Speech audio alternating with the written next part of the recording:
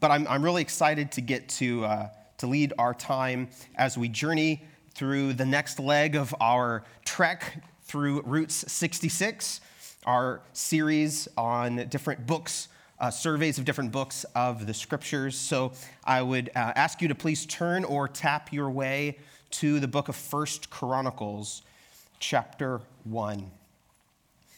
1 Chronicles, chapter 1. And let's, as you're getting there, let's just go to the Lord in prayer. Heavenly Father, you are the holy God. There is none like you in all the earth. Thank you for your word. Thank you for your people.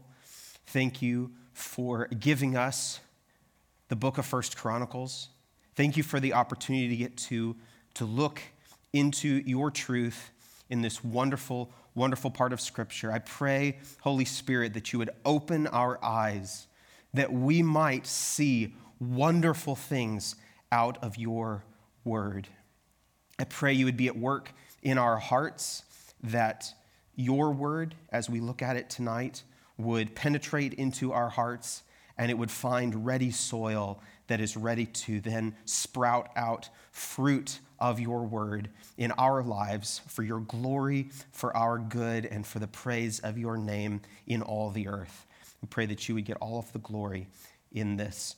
In Jesus' name we pray. Amen. So as you are perhaps still navigating to 1 Chronicles, it's right before 2 Chronicles, if that's helpful to find where it is, right after 2 Kings. And as you're getting there, listen to these likely familiar words from 2 Timothy chapter 3.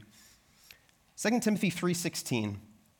All scripture is inspired by God and profitable for teaching, for reproof, for correction, for training in righteousness, so that the man of God may be adequate, equipped for every good work. All scripture is inspired by God. It is God-breathed, and all scripture is profitable. I know we at our church, we as Christians, treasure these truths about God's word. But I think as we work our way through the scriptures, this is sometimes easier to see and heartily amen than other times. God-breathed and profitable. The Gospels, Romans, Hebrews, Titus, Psalms, Proverbs, yes. But what about the other parts of the Bible? What about where we find ourselves tonight in 1 Chronicles? 1 and 2 Chronicles were originally written as one single book. Records chronicling the events of the history of Israel from the time of, really beginning at the time of Adam until the end of the Babylonian captivity. And as you read through 1 and 2 Chronicles, one of the things that you will notice is there's a good amount of repetition from the earlier writings in the historical books that we've already looked together. In fact, 1 Chronicles parallels much of the books of Samuel, primarily 2 Samuel, and 2 Chronicles, as we'll look at more next time, parallels the books of 1 and 2 Kings. So as you read through them, maybe you've had this experience as you've gone through your yearly read it through the Bible, you might get to the book of 1 Chronicles and ask, why is this here? What's the point of retelling the story? I just finished Samuel and 1 and 2 Kings, and here we are again. What exactly is Chronicles chronicling? Well, one wrong way to approach Chronicles is to view it as some sort of source material for some individual texts that you might just extract meaning out of. And unfortunately, I think this has happened with the popularity of books such as The Prayer of Jabez, or books reflecting on the significance of a lion in a pit on a snowy day, and passages found in 1 Chronicles, which do have meaning and are important, but that is within the larger context of Chronicles as a whole. I think a better approach is to ask, I know this is supposed to be here, I know it has a purpose, but what is it? What are the things revealed in Chronicles, and what would they have revealed to the audience at the time of the marvelous character of God? What did the people who were the original recipients of 1st and 2nd Chronicles, what did they need to hear to guide life and godliness for them in their day? And what about us? What significance does it have for my knowledge of God or my daily walk? We know that all Scripture is God-breathed and profitable, and this is here because it needs to be here, but why? And without good answers to these questions, I think Chronicles may remain for many believers as one of the most underappreciated portions of Scripture, one of the parts that you might even be tempted to kind of breeze through in your reading plan, but one that is full of precious and profitable treasure for our souls.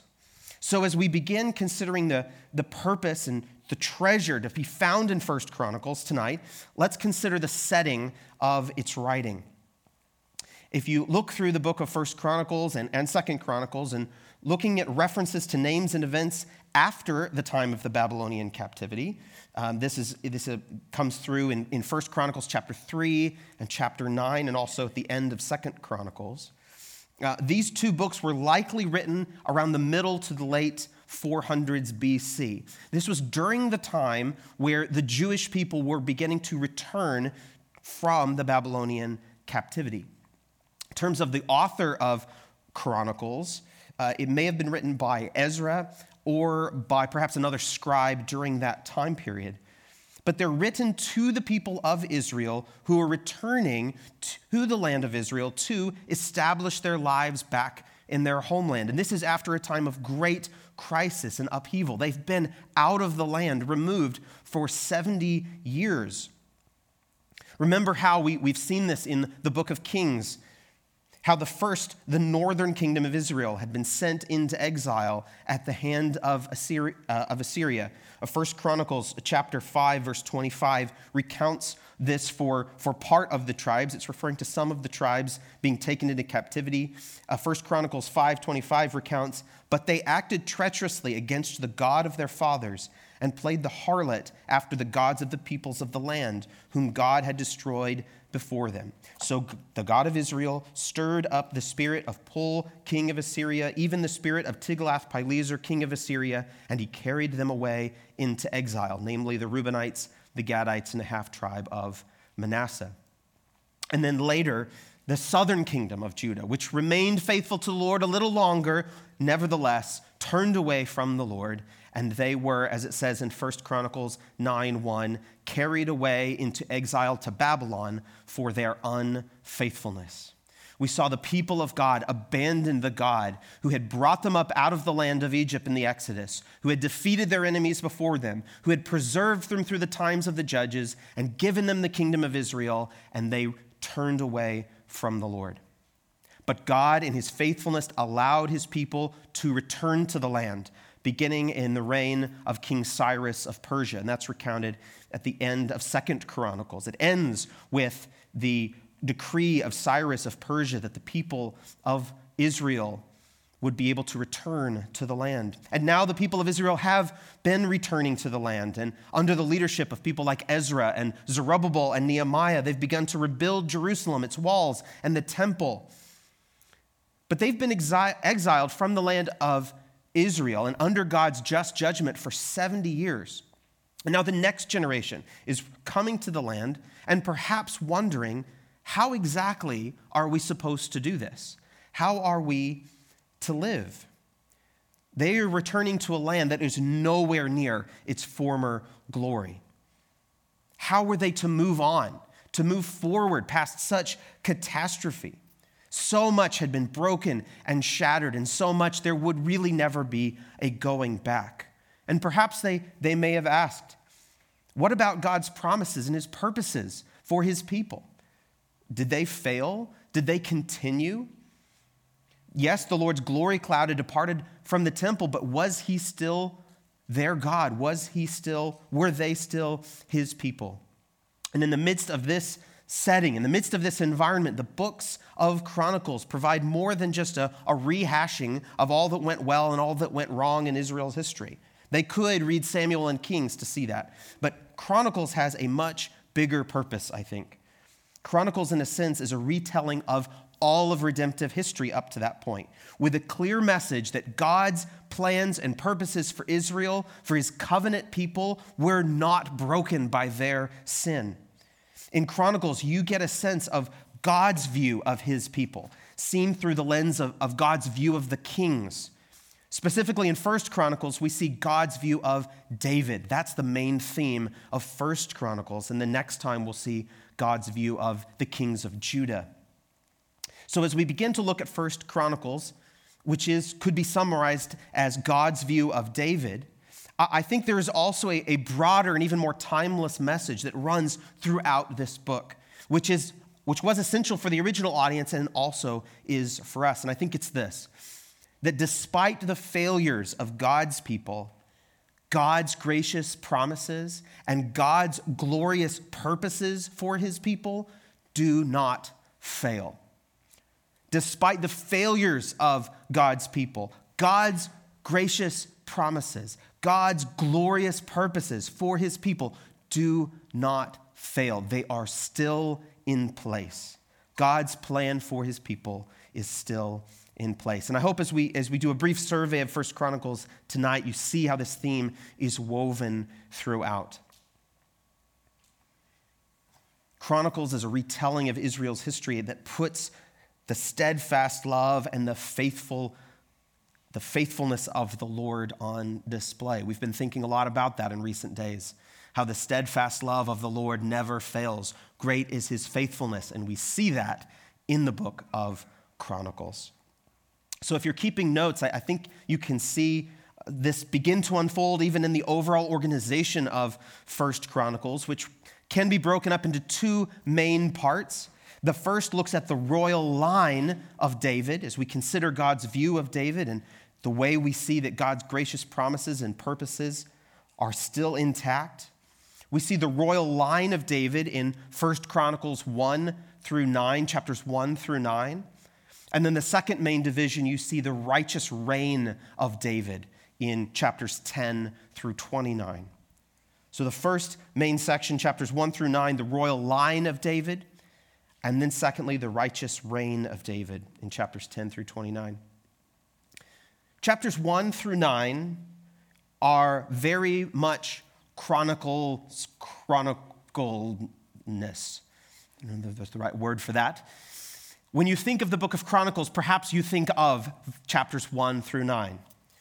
If you're looking for a short Bible verse to memorize, that you'll be able to find where it is, 1 Chronicles 1:1, Adam, Seth, Enosh. 3 words, you just learned a Bible verse. And it continues, Kenan, Mahalalel, Jared, etc., chapter upon chapter of names and more names. And perhaps this is where some, I think as I heard someone commenting on the book of Chronicles, I think they said something along the lines of the genealogies at the beginning of Chronicles are where the good intentions to read this book go to die.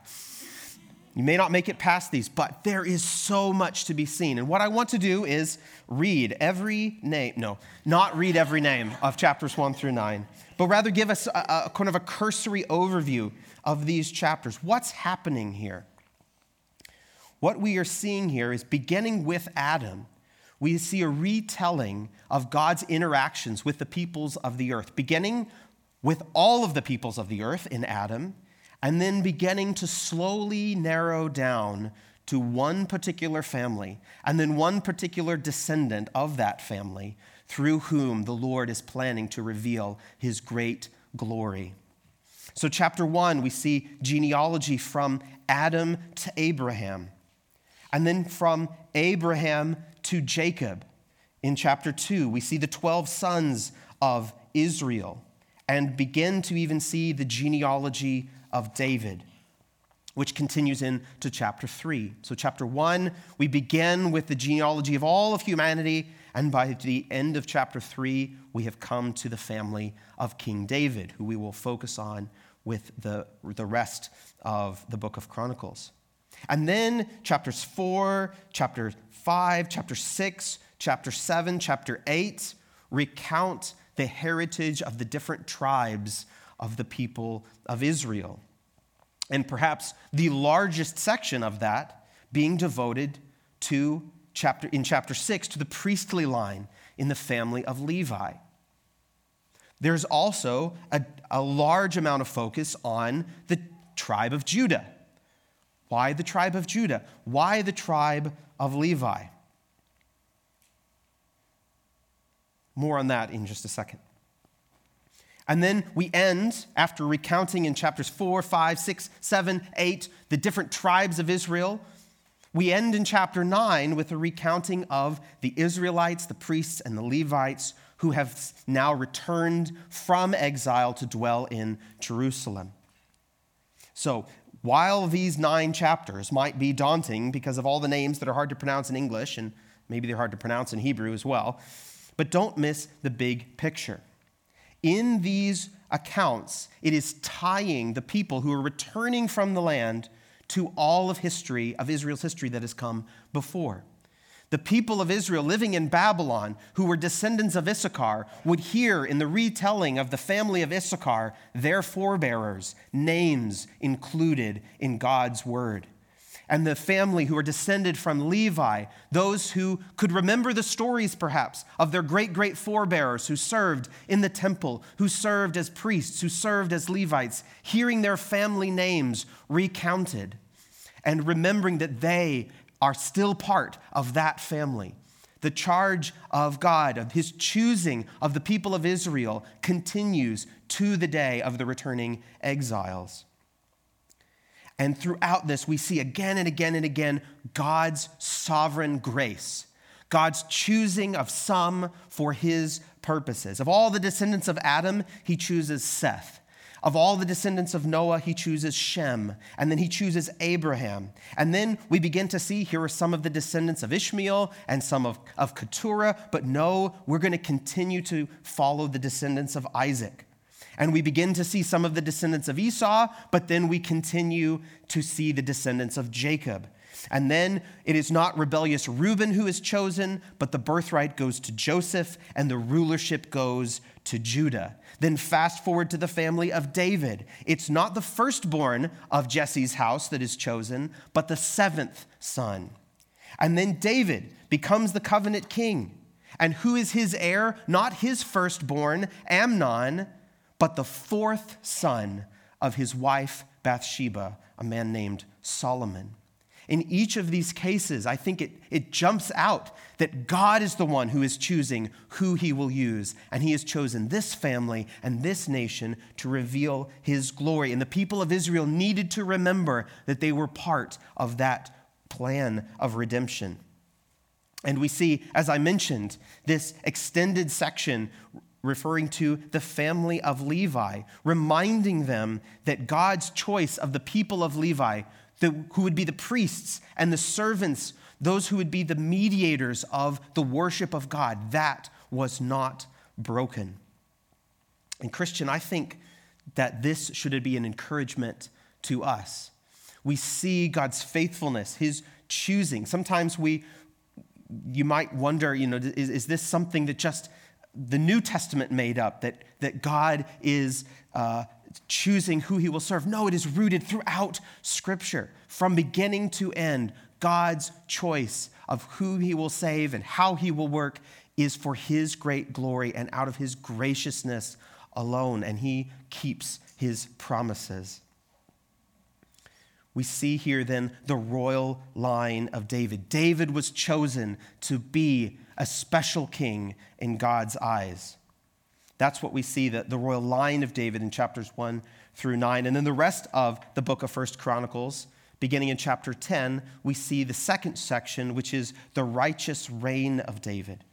The righteous reign of David. And this is by far the largest section. And it roughly parallels 2 Samuel, but as you read 1 Chronicles 10 through 29, we see a focus, as I've mentioned, is on God's view of David as king, of David as the righteous king.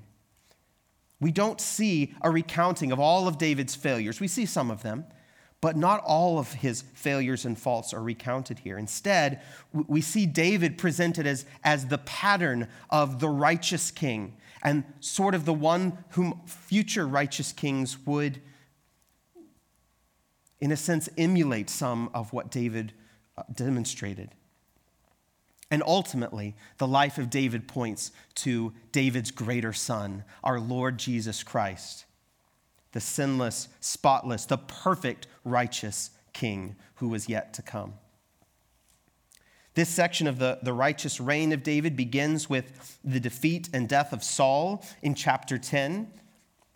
David is then made king in chapter 11, made king over all Israel. Chapter 11, 1. Turn there to chapter 11, verse 1 of 1 Chronicles. Verse 1, then all Israel gathered to David at Hebron and said, behold, we are your bone and your flesh. In times past, even when Saul was king, you were the one who led out and brought in Israel, and the Lord your God said to you, you shall shepherd my people Israel, and you shall be prince over my people Israel. David was going to be the shepherd king of his people.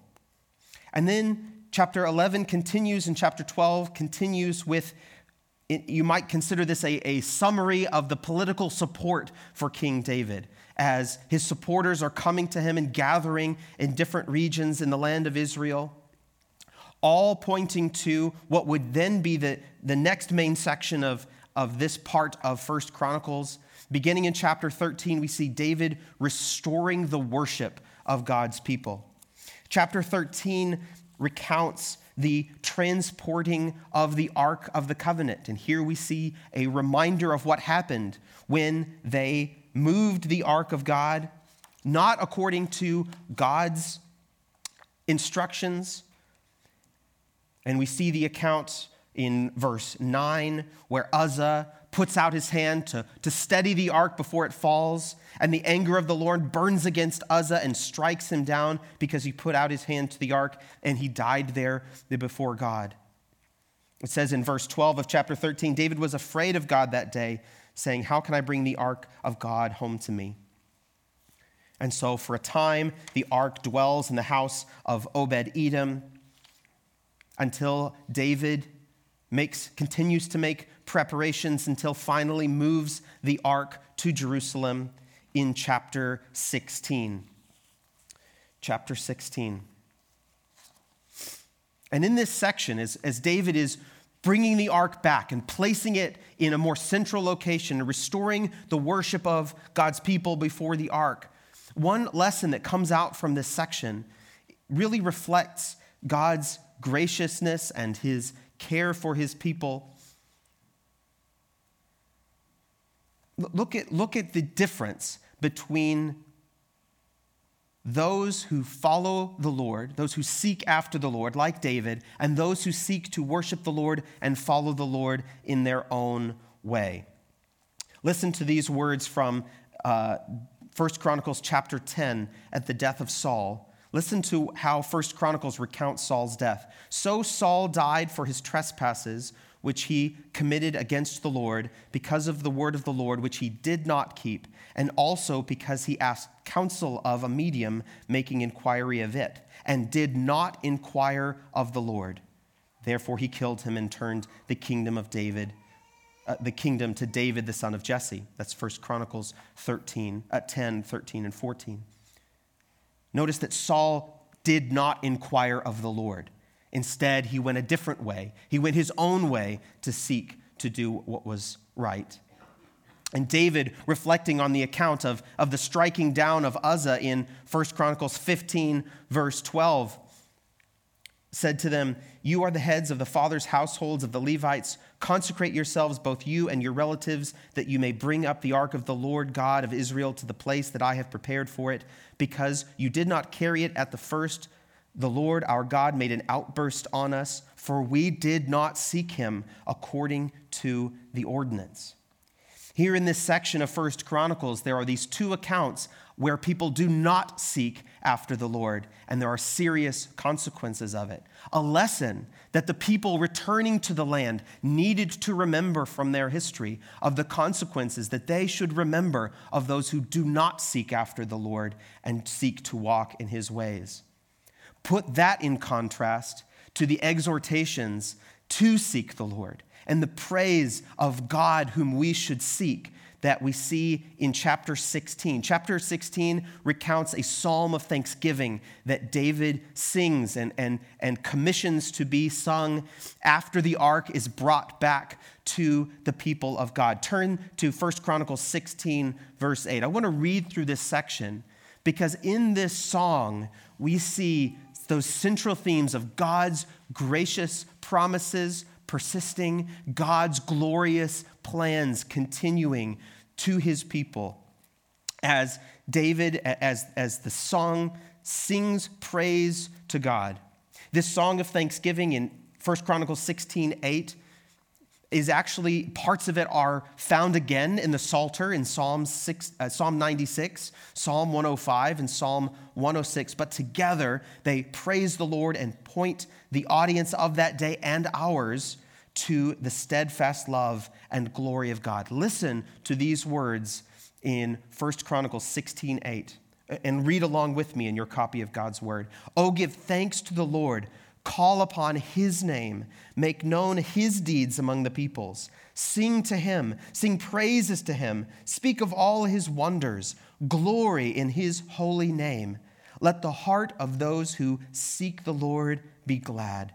Seek the Lord and his strength. Seek his face continually. Remember his wonderful deeds which he has done, his marvels and the judgments of his mouth. O seed of Israel, his servant, sons of Jacob, his chosen ones. He is the Lord our God. His judgments are in all the earth.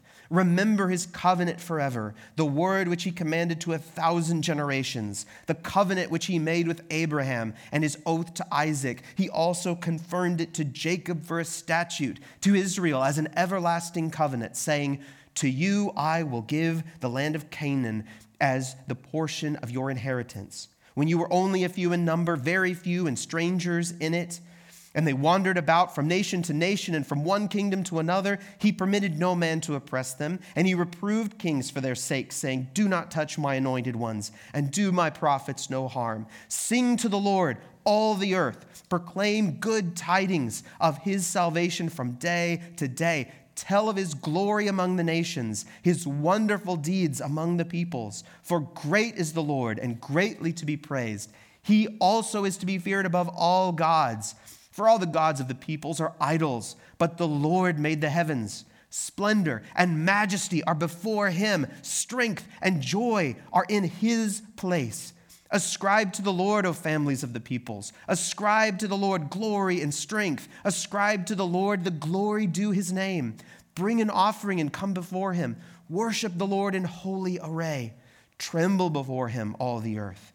Indeed, the world is firmly established. It will not be moved. Let the heavens be glad. Let the earth rejoice. And let them say among the nations, the Lord, Yahweh, reigns. Let the sea roar and all it contains. Let the field exult and all that is in it. Then the trees of the forest will sing for joy before the Lord, for he is coming to judge the earth. Oh, give thanks to the Lord, for he is good, for his loving kindness is everlasting. Then say, save us, O God of our salvation, and gather us and deliver us from the nations, to give thanks to your holy name and glory in your praise. Blessed be the Lord, the God of Israel, from everlasting to everlasting. Then all the people said, amen, and praised the Lord. This prayer was for the people in David's day as the ark had returned and they were praising the God who had delivered them from Egypt and who had given them the land. And this song was to be stirring in the hearts of the exiles returning after the Babylonian captivity to remember that the Lord is God and he has purposes for his people and he is to be worshiped in all the earth among the nations. And friend, this song should be the song of our hearts. We should ascribe to the Lord, families of the peoples, ascribe to the Lord glory and strength. 1 Chronicles 16 is here for us to worship the Lord and to point our hearts toward the God who redeems his people, whose loving kindness is everlasting. This truth was for them and it is for us. May I just encourage you, if you're ever struggling in what should I pray? How should I pray? Go to 1 Chronicles 16 and sing this song in your heart to the Lord. You choose the tune that you put it to. But this prayer of David is to point the worshipers of his day, the people coming back to the land, and us today, to the character of God, his precious promises, and his glorious plans of redemption. And then this sets the tone, if it were, for what comes next in 1 Chronicles 17, and that's the recounting of the Davidic covenant, the covenant of God and his gracious promises to David. Look in 1 Chronicles 17, let's begin in verse 7. Now therefore, thus shall you say to my servant David, thus says the Lord of hosts, I took you from the pasture, from following the sheep, to be leader over my people Israel. I have been with you wherever you have gone, and have cut off all your enemies from before you, and I will make you a name like the name of the great ones who are in the earth. I will appoint a place for my people Israel, and will plant them, so that they may dwell in their own place and not be moved again. And the wicked will not waste them any more as formerly. Verse 10, moreover, I say to you that the Lord will build a house for you. These are the words of the prophet Nathan to David. Verse 11, when your days are fulfilled, that you must go to be with your fathers, that I will set up one of your descendants after you, who will be of your sons, and I will establish his kingdom. He shall build a house. He shall build for me a house, and I will establish his throne forever. I will be his father, and he shall be my son. And I will not take my loving kindness away from him, as I took it from him who was before you. But I will settle him in my house and in my kingdom forever, and his throne shall be established forever. According to all these words and according to all this vision, so Nathan spoke to David. God made promise to David of a forever king, of a forever household. And it might have looked in the moment to the people of Israel returning from the land like that promise was no more, because they have returned to the land and there is no king in Jerusalem. But yet Judea is now a province of Persia, and they are under the Persian king. So what about this promise? I think the retelling of this in 1 Chronicles is to remind the people in the day of the return from captivity that God's promise, when he says that he makes a promise to David, he is making this promise to David. It would take some time, though, for them to see that promise fulfilled. But friend, that promise has been fulfilled. This promise to David of a forever king has been made in the person of our Lord Jesus Christ. It's a little spoiler alert. We're going to come back to that in a little bit. David responds to this with a prayer of praise, of humility. Again, we see God's view of David as he is responding to God's gracious choice. Verse 18, what more can David say to you concerning the honor bestowed on your servant? For you know your servant. O Lord, for your servant's sake and according to your own heart, you have wrought all this greatness to make known all these great things. O Lord, there is none like you, nor is there any God besides you, according to all that we have heard with our ears. That should be the cry of our heart to God's gracious gift and God's grace toward us. And then beginning in chapter 18 of 1 Chronicles, we see the kingdom of David begin to expand as his enemies, as his kingdom is strengthened in chapter 18. Chapter 19, his enemies are defeated. In chapter 20, there is war and victory over the Philistine giants, and everything is looking great. But chapter 21 reminds us of David's pride and David's sin. As it says in 1 Chronicles 21, Satan stood up against Israel and moved David to number Israel. As a side note, this is not a devil made me do it moment. David is responsible for his choice in this. But the writer here is pointing out what's also going on behind the scenes, the opposition against God's people. So David said to Joab and to the princes of the people, go number Israel from Beersheba even to Dan, and bring me word that I may know their number.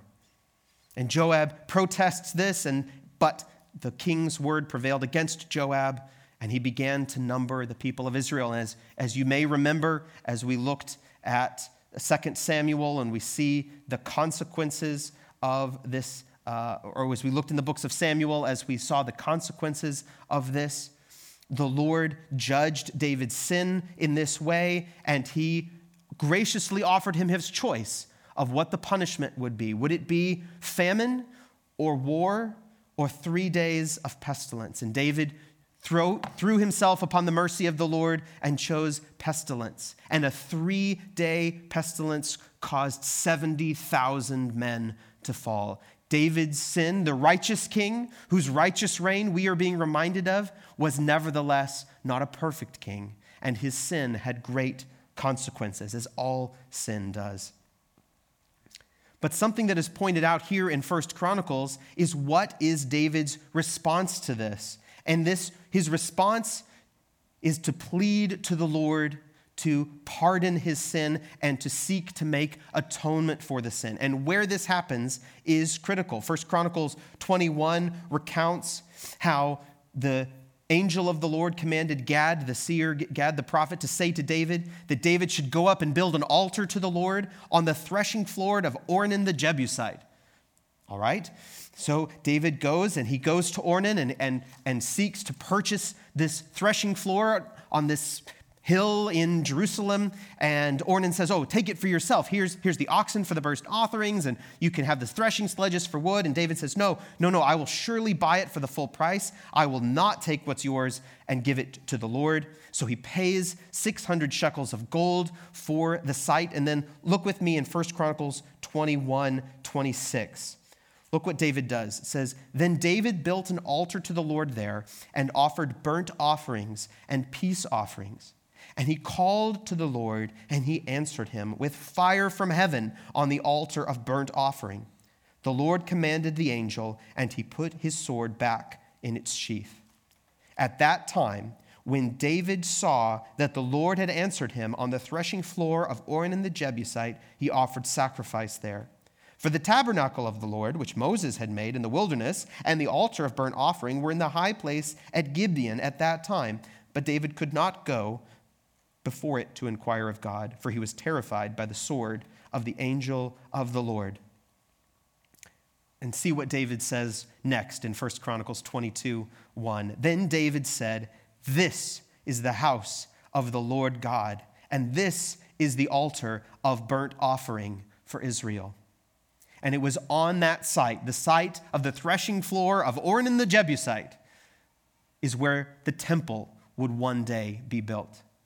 So why this recounting of this event in 1 Chronicles? I think what this would have done in the minds of the people returning to the land, and should even for us point us to the centrality of the need for atonement. David needed atonement for his sin. It took sacrifice to stay the wrath of God. And God accepted that sacrifice. And that was the place where the temple, the permanent dwelling of God, was going to be built on a very place that was a symbol of God's mercy and his atoning sacrifice and forgiveness of sin. So that the people returning to the land, when they saw that rebuilt temple, even in its diminished glory, nowhere near the glory of Solomon's temple, they were to remember that that temple sits on the location. That temple is the place where atonement is really made. The Lord forgives transgression, iniquity, and sin through the mediating sacrifices that he established. And we are to remember the work of atonement. Yes, pictured in the Old Testament sacrificial system, but ultimately fulfilled in the once-for-all sacrifice of the Lamb of God who came to take away the sin of the world, our Lord Jesus Christ. Then begins, in chapter 22, David's preparations for the temple. And he charges his son Solomon with the task. It was not David's to build the temple, But David here in chapter 22, in chapter 23, 24, 25, 26, 27, David begins to make the preparations, the materials for the temple. Chapter 23, he begins to set up the offices of the Levites, the Gershonites, the Kohathites, the Merarites. Chapter 24, the divisions of the Levites. Chapter 25, the numbers and services of musicians, the divisions of the musicians. Chapter 26, the divisions of the gatekeepers, the keepers of the treasure, those who had outside duties, commanders of the army, officers, various overseers, and counselors.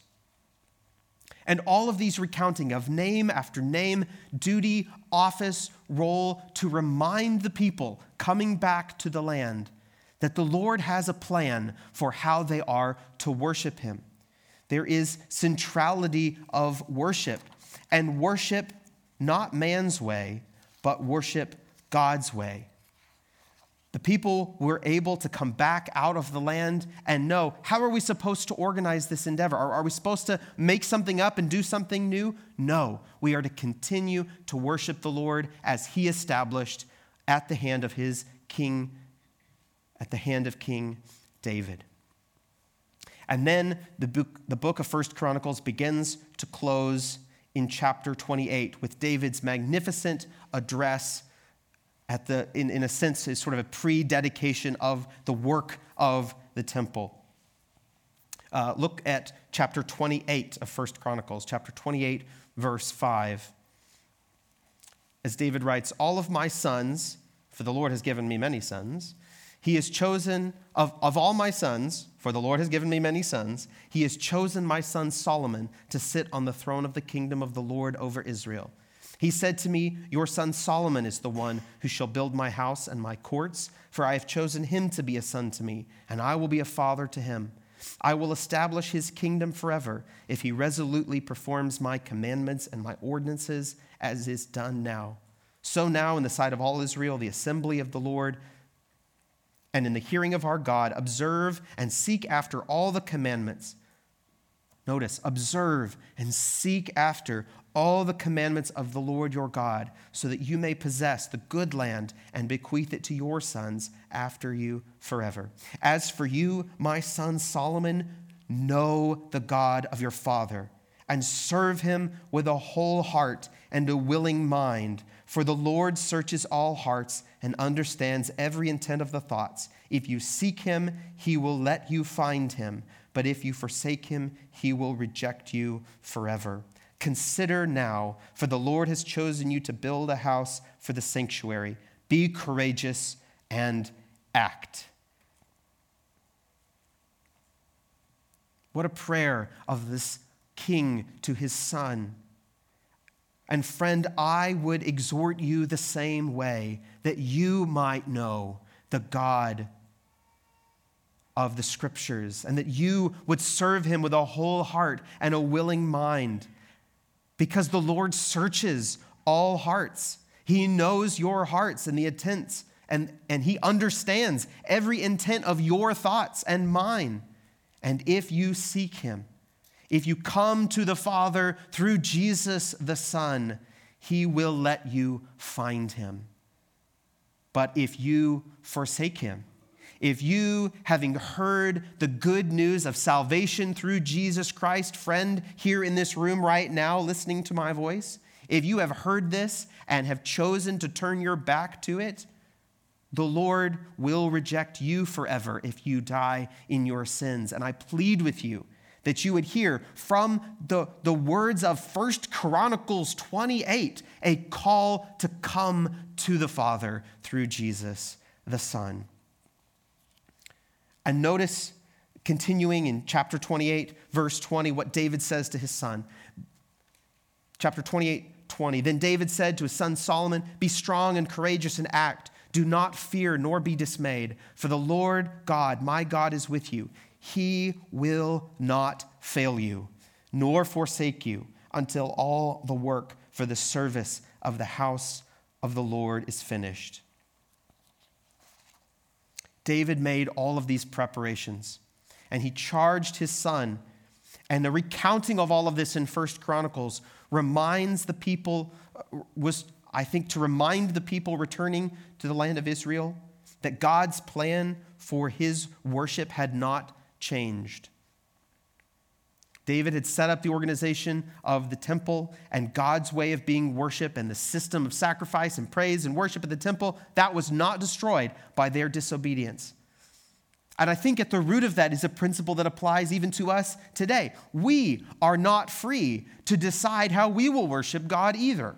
Yes, we are no longer, praise God, under the Old Testament law and sacrificial system. We have the benefit of knowing the full sacrifice, the once-for-all sacrifice in our Lord Jesus Christ. The final atoning work of redemption has been done in Christ alone.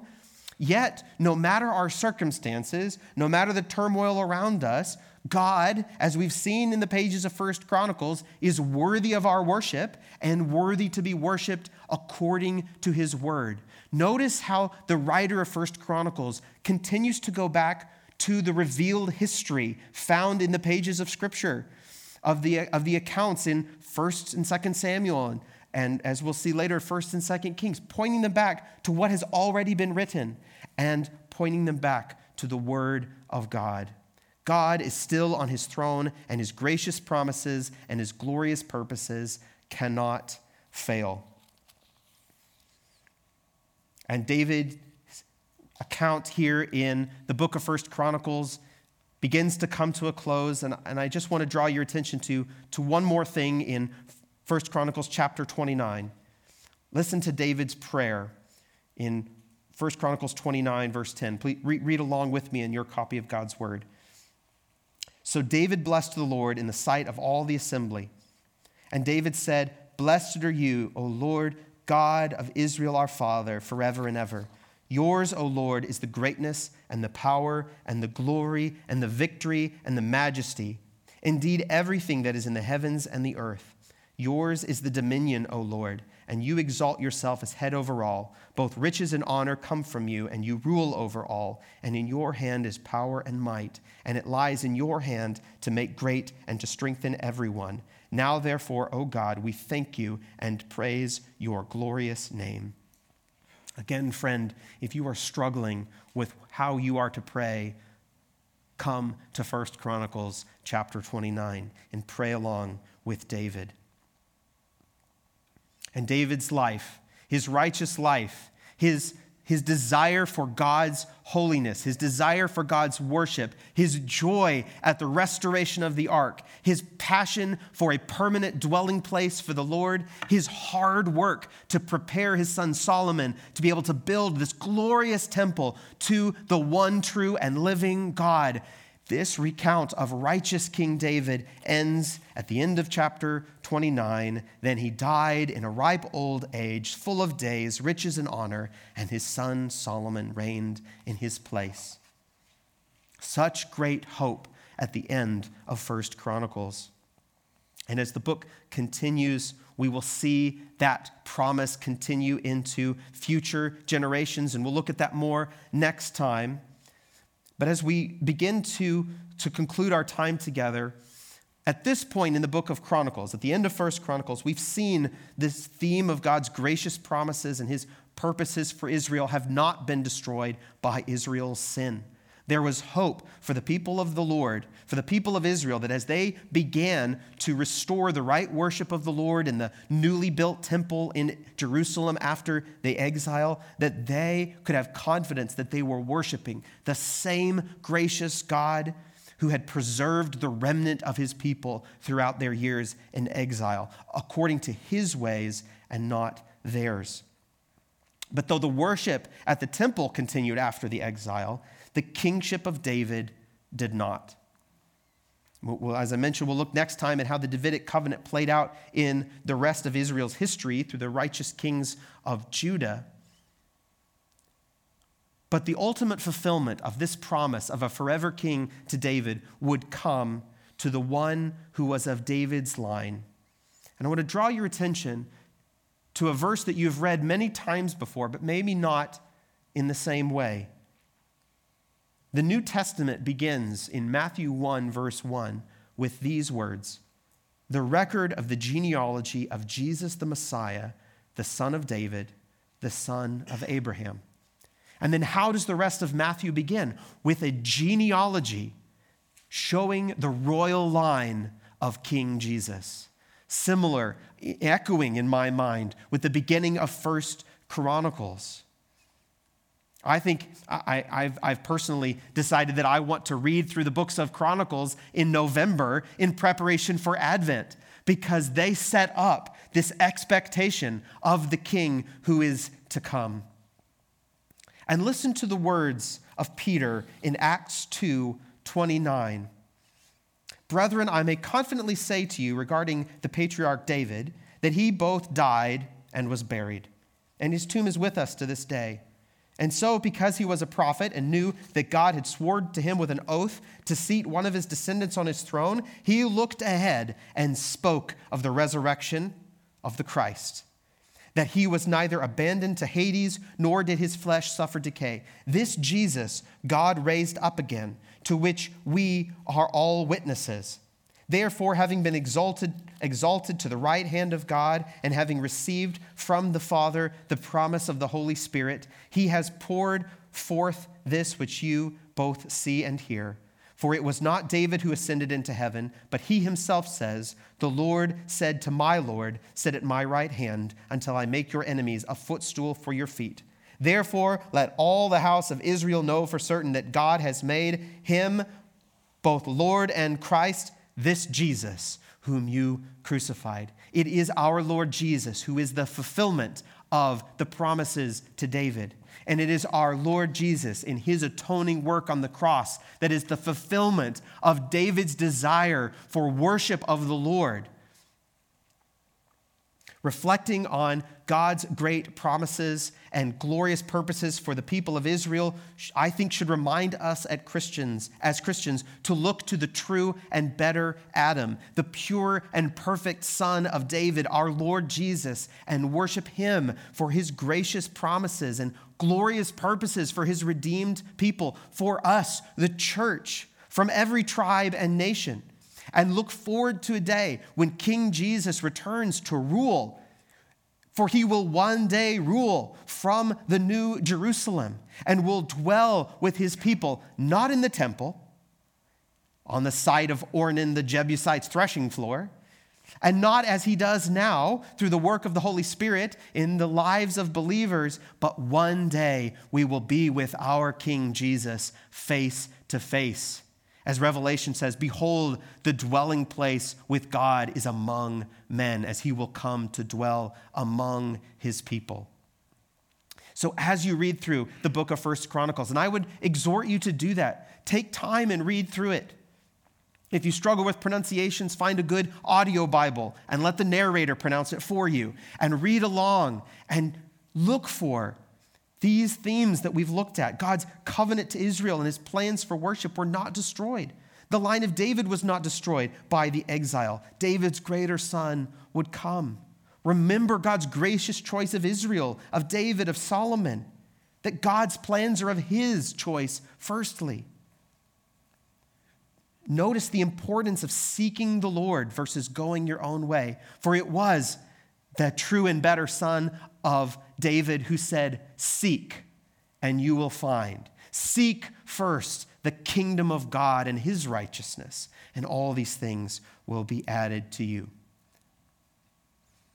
And Christian, may you find in 1 Chronicles great examples of prayer and praise to feed your own soul and stir your own worship of our great God. Let's pray. Oh Lord, I thank you for your word. I thank you for the treasure of 1 Chronicles. Lord, we were only able to look at a little bit, and I know my failings, and I pray that your word would ring in our ears, that your spirit would stir in our hearts a desire to know this book more, to know the God of this book more, to worship you, the covenant-keeping, promise-keeping God, the one who is gracious and merciful. And may our hearts join with David and pray, O Lord, Yours is the greatness and the power and the glory and the victory and the majesty. Indeed, everything that is in the heavens and on the earth, yours is the dominion, O Lord. And you exalt yourself as head over all. Both riches and honor come from you, and you rule over all. And in your hand is power and might, and it lies in your hand to make great and to strengthen everyone. Now, therefore, our God, we thank you and praise your glorious name. Let your kingdom come and your will be done. For yours, Lord Jesus, for yours, Father, is the kingdom and the power and the glory forever. Amen.